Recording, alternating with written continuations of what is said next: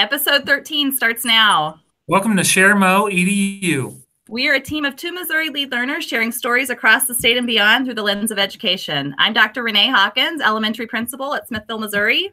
And I'm Dr. Eric Carlin, elementary assistant principal at Maple Elementary in Smithville, Missouri. And today we welcome this week's guest from Canada. Roman Nowak describes himself as a high school teacher, a student successor, and an agent of transformation. He is active on Twitter and spreads messages of kindness and reminders to teach from the heart. Roman, we're excited to welcome you to the ShareMo EDU podcast so you can spread the love. Thank you very much for having me on. All right. Well, Roman, help us to get to know you and just tell us a little bit about yourself. Okay, so I've been in education for 14 years now. Sort of had a varied experience. Started off in at the elementary level. Went up, most of my experience is at the high school level, where I was an English teacher. And what we have here in Ontario is a student success teacher. So we're basically teachers in each high school that sort of work with struggling students to sort of help them avoid actually failing a credit or a class. And in the last 3 years now, I've actually been working provincially with 12 different districts to sort of support and implement student success programs. So I'm finishing that contract this year and then heading back to my school as of September.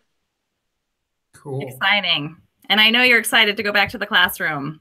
I am so excited to go and try so many different things out. Like, I am actually pumped to start the new school year. Awesome. Roman, what's your hashtag for education? So my hashtag is BeKindEDU. I think I've used it now for close to a year, and it sort of speaks to, I guess, my passion for transforming education, which is something I've been working on for a long time now. But as I've been working with different schools and even in the stuff that I do, I've noticed that kindness and heart, that's where you're actually going to go and have the most effect in education. And so that's been the way I've been trying to spread my message and connect with educators. Very cool. Share a message from a book that you're reading or that you have read that would cause our listeners to take action. So probably the last book, and this was a group study that we did, was The Wild Card, and absolutely loved it. And it was because it was the first book that I did as a group study. I think that's what I loved most about it, is to be able to sort of do that live exchange with other educators about the different messages. But I think that one, what it calls to action is really to just go for it, be who you are, don't listen to any of the doubts or voices, and just do what you have to do to make things fun and engaging for kids. And I think kids too many times come to our schools and they don't have that smile, they don't have that fun, they don't have that drive. And I think it's up to us to build it up. And that book really spoke to me about that. And I think talking with other educators about it, it really lit my fire and my passion. And that's why I'm so excited to go back into a school setting for next year. And I'm smiling because I was part of that book study. That was actually my first Voxer book study too. And it was an awesome experience, a great platform to connect with others and just come together once a week and talk about education. Definitely. And just to keep that discussion ongoing, I think once you sort of find those educators and you can exchange those ideas, that's what really strikes the passion and the inspiration. Yes. Roman, reflect on these statements. Right now, one thing that is going well for me is, and I want to grow by.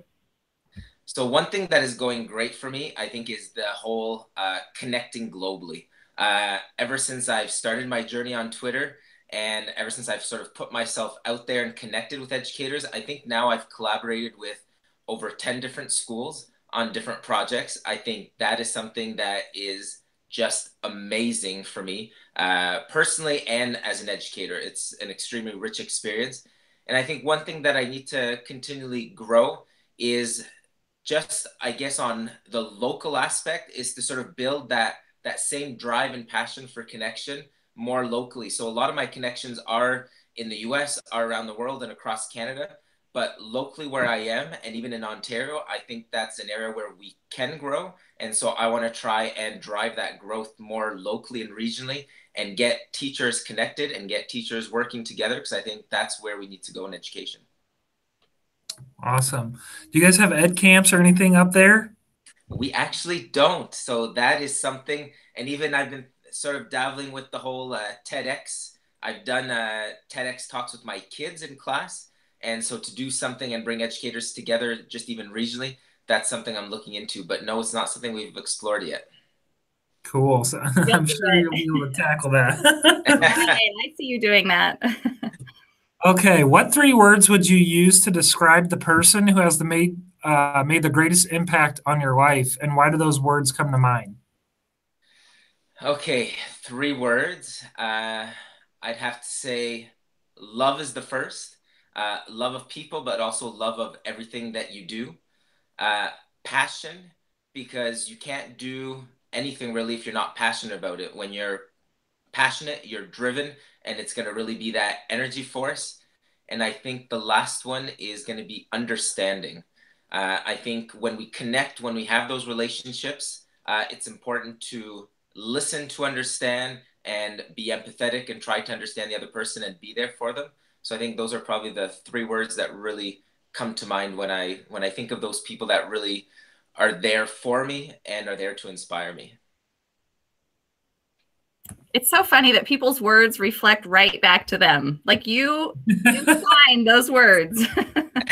We found that in many podcasts. What's been a game-changing moment for you in the field of education?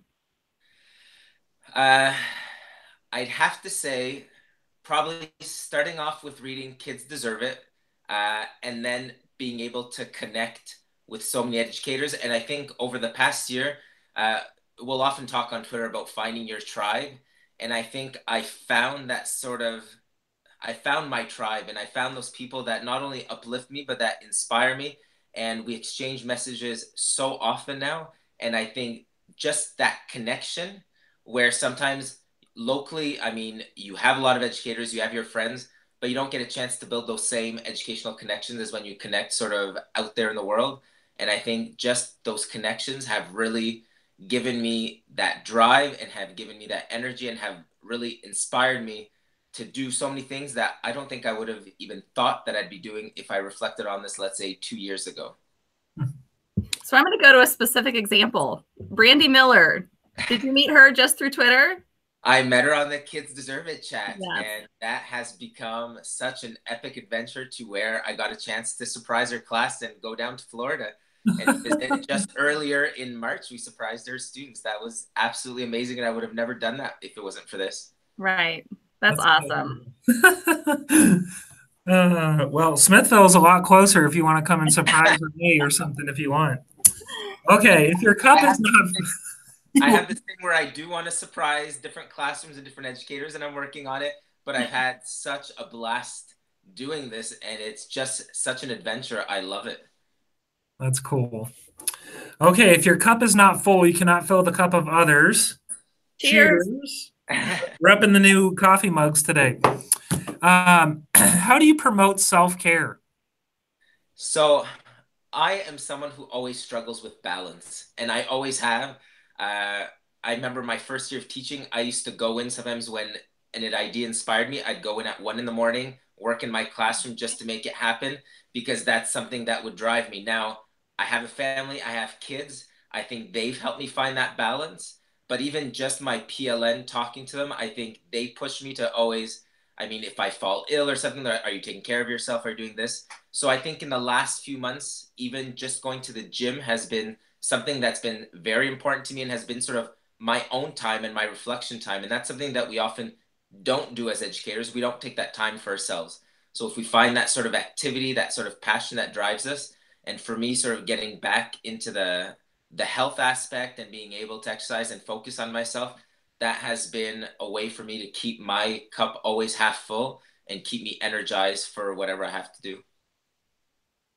That's great. I have to admit, sometimes I get on Twitter in the morning, I see something you post, and I'm like, whoo, okay, I'm ready to go. So it's amazing how the messages can spread and get you fill your cup up a little bit at a time.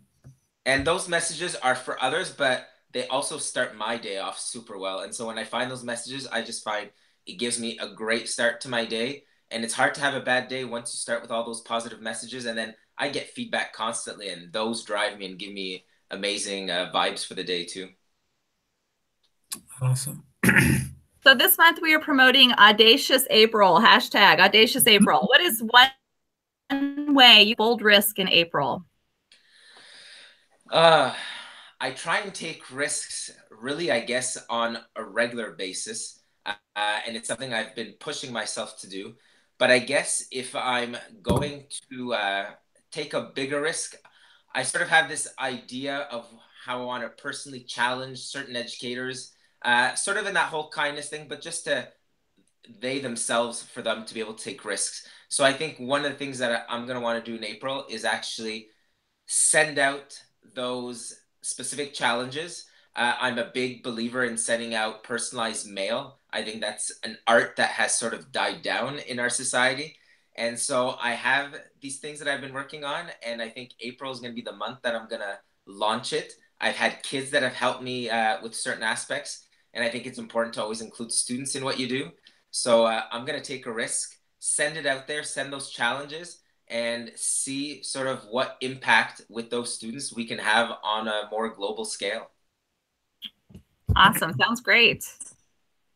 Okay, we've come to the moment in this interview where it's time to share your Fast Five. We're going to fire 5 questions at you. We want you to answer with the first thought that comes to mind.